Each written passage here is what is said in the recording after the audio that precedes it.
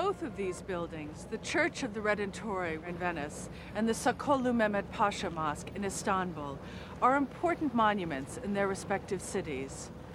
But equally, these buildings are monuments of their architects, Palladio and Sinan. Both buildings are universally recognized as architectural masterpieces. We are going to compare them to see what we can learn about how great works of architecture are created.